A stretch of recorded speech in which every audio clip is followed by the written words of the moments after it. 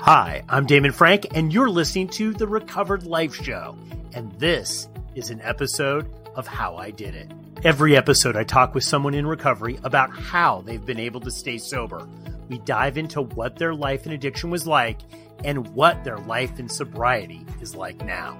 Remember, addiction is a life-threatening condition, and the information in this episode is provided as a resource only and is not to be used or relied on for any diagnostic or treatment purposes. This is not a substitute when professional diagnosis or treatment is needed. Now, let's jump into the discussion and find out how they did it. I'd like to welcome you to the show. Why don't we start out by introducing yourself? Tell us your name, what addiction you suffer from, and how long you've been sober. Sure. Thanks for having me. My name is Jennifer Storm. I am both an addict and an alcoholic recovering. I've been in recovery since November of 1997. So God willing, in a little over 2 months, I will have 25 years of continuous sobriety and recovery. So when you look back, when was the first time that you noticed a problem? My drinking was alcoholic from the moment I picked up.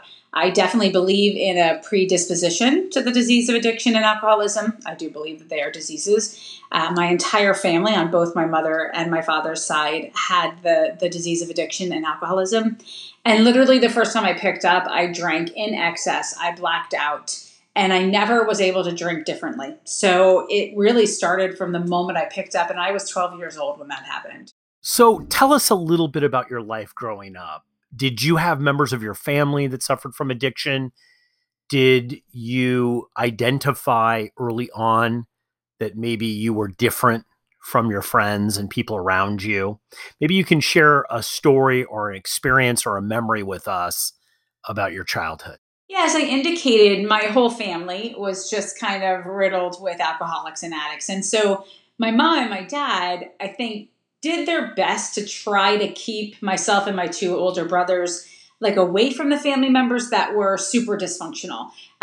Yet they really weren't aware of their own dysfunctions in our home, right? So, while my parents tried to do better and be better, and for the most part were pretty functional, they too were still using under our roof. So, my father suffered from untreated trauma due to child abuse. My mother suffered from untreated trauma due to child abuse. My father went to Vietnam and had PTSD from being first infantry in Vietnam. And so they self-medicated.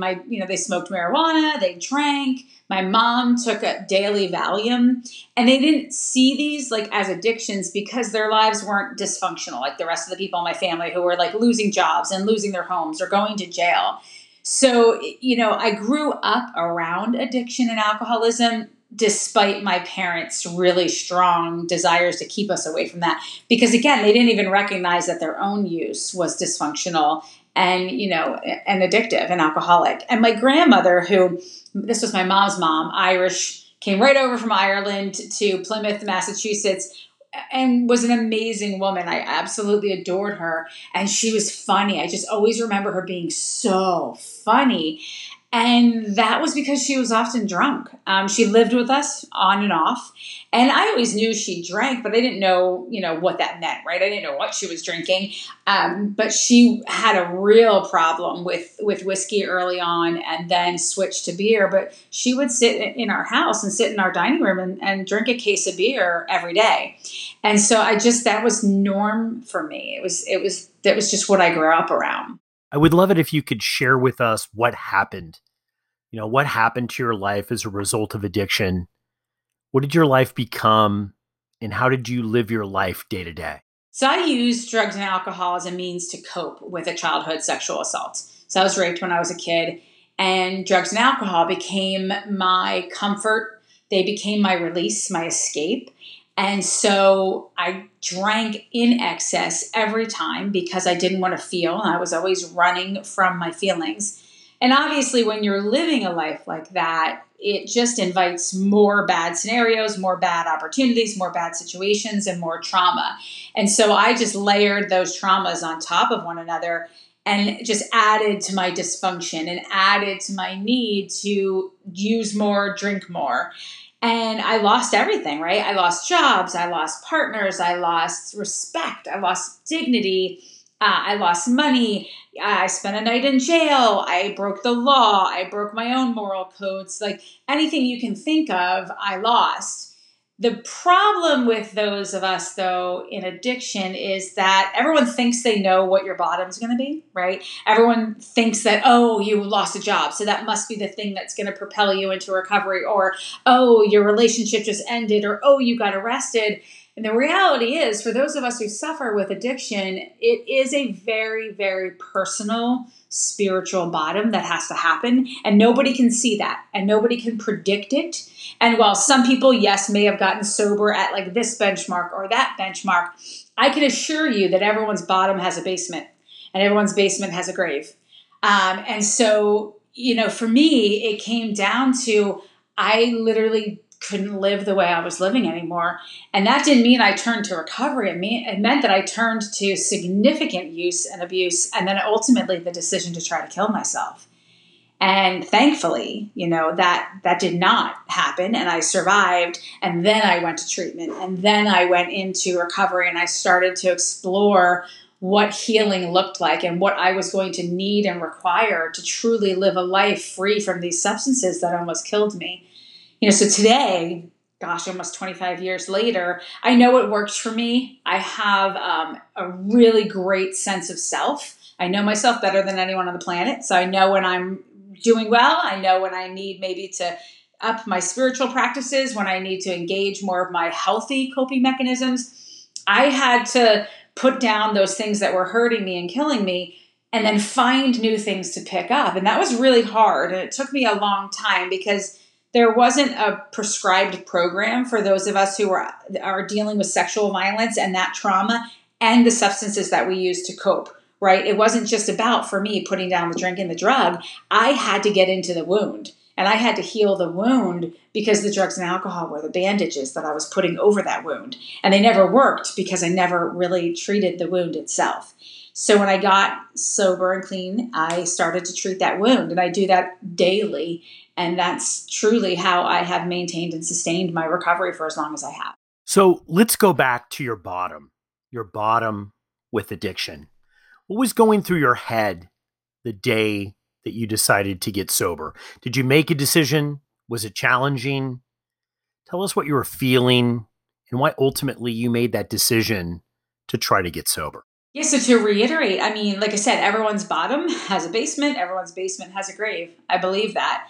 And for me, it was this just spiritual pit of despair.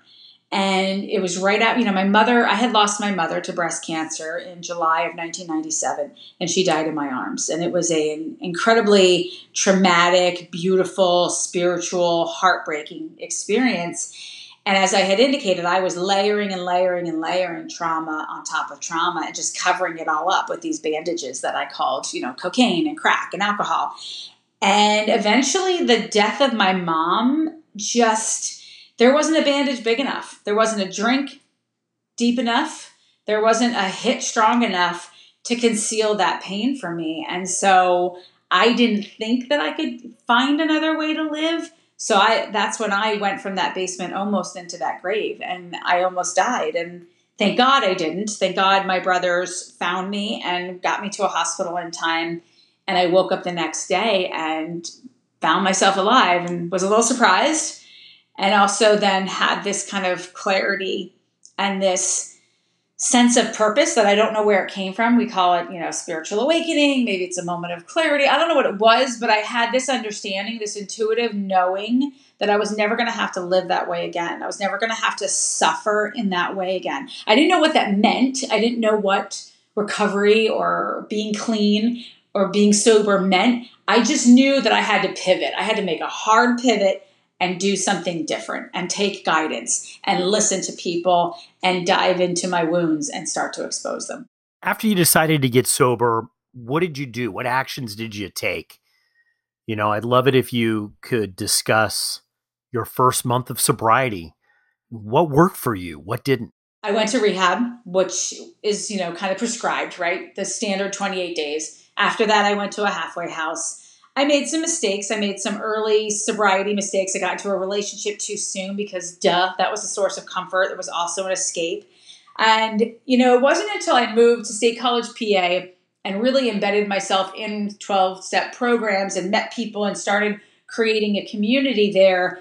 Then I found a trauma therapist, and I started to really dive deep into all of those reasons that I was using, right? Those springboards that would always get me back into the bottle or back into the pipe. I had to look at those things and I had to heal those, because if I didn't, I knew eventually I would jump off one of those springboards, because it would come up and it would hit me too fast and I wouldn't be expecting it and I wouldn't have dealt with it, and it would propel me back into my addiction. And so I really started digging deep, and a lot of that work in the beginning was done through writing, because I didn't trust a lot of people. I didn't feel comfortable speaking those scary truths out loud. So I would leave them to the confines of my journal. And then when I found a good therapist, then I finally started opening up there. And then I slowly started opening up in different spaces. But truly, and even to this day, traditional 12-step places are not safe for people like me to talk about childhood sexual abuse and the sexual trauma and the issues and the complications around that.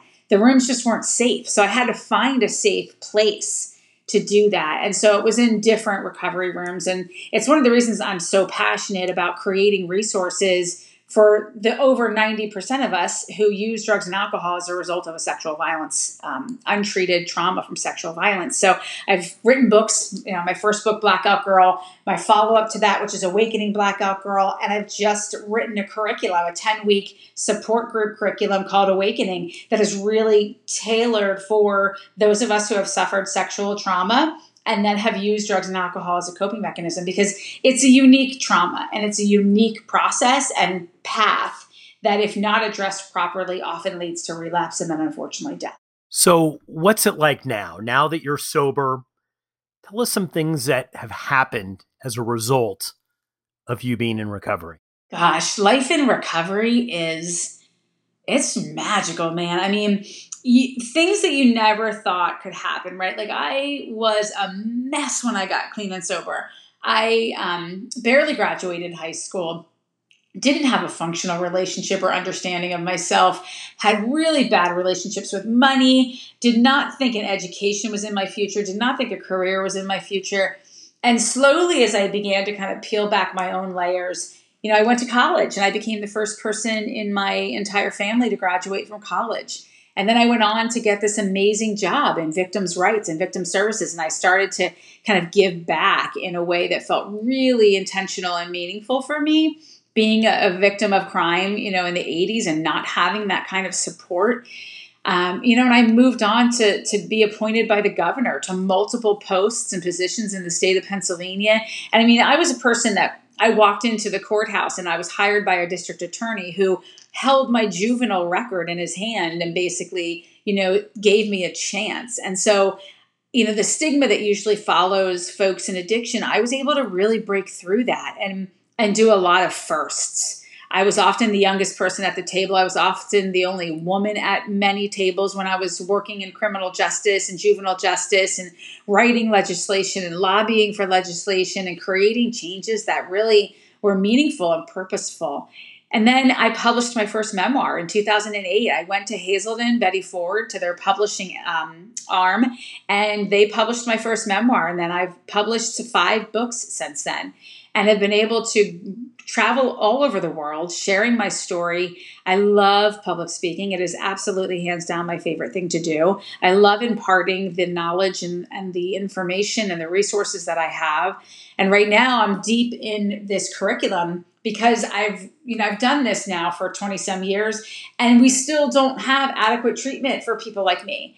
And it's frustrating. And I watch people relapse and I watch people die. And I just found out that a friend of mine died 2 weeks ago, and he was a survivor of sexual violence, and that sexual violence was unfortunately never properly treated, and he went back out and he used and he died.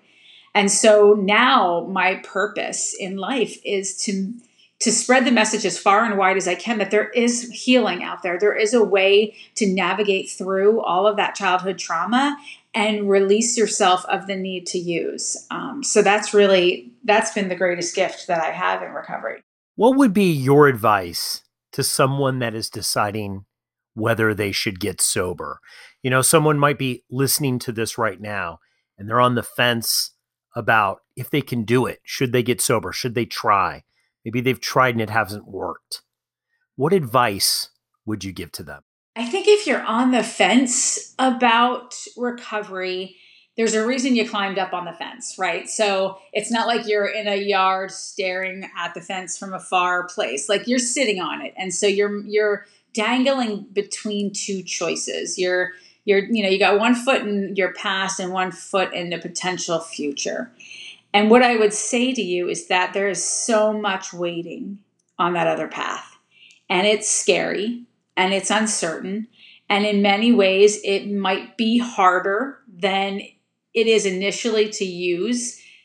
I can tell you, though, that in the long run, the hard that you might face in the beginning is going to give way to such a beautiful ease and such a beautiful way of life that's going to give you permanent freedom, as opposed to getting off that fence and continuing in the using world and in that life of covering up and concealing. You're just creating more harm for yourself. You're creating more layers of pain and suffering and trauma. And when you begin to step into recovery and you start living new moments and new hours and new days and new weeks as a recovering person, you're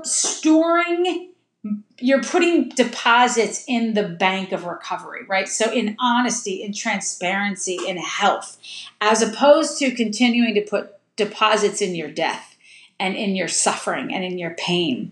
So again, while the initial process of getting clean and sober can be really hard because you've got to go through some of the emotions, you've got to dig up the stuff, you've got to work through that. And I'm not going to tell you that that's easy.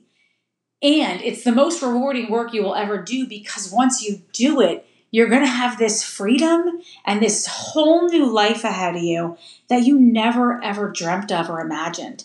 And it's not going to happen overnight. It's going to be a process. But I promise you, if you continue every day making those good deposits, man, your bank is going to fill up and your life is going to be amazing. And even if every now and then you make a withdrawal, right? If maybe you fall back, you relapse, you get some more feedback, it's not going to eliminate all those deposits that you made. Sometimes that's a part of the process of finding recovery and finding healing. And so just keep making those deposits on the right side of that fence, and you'll have a life beyond your wildest imagination. That I can promise you. If you're listening to this episode and want to get sober, or maybe you're just struggling in your sobriety, possibly 12-step programs and large impersonal groups just aren't your thing.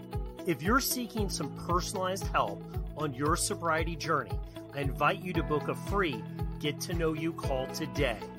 During the call, we can explore a custom personal recovery game plan that can help you get on track to live your best recovered life. Set up your call by going to recoveredlife.us/call. Don't put this off. You're worth it. Go to recoveredlife.us/call or check out the show notes for more information.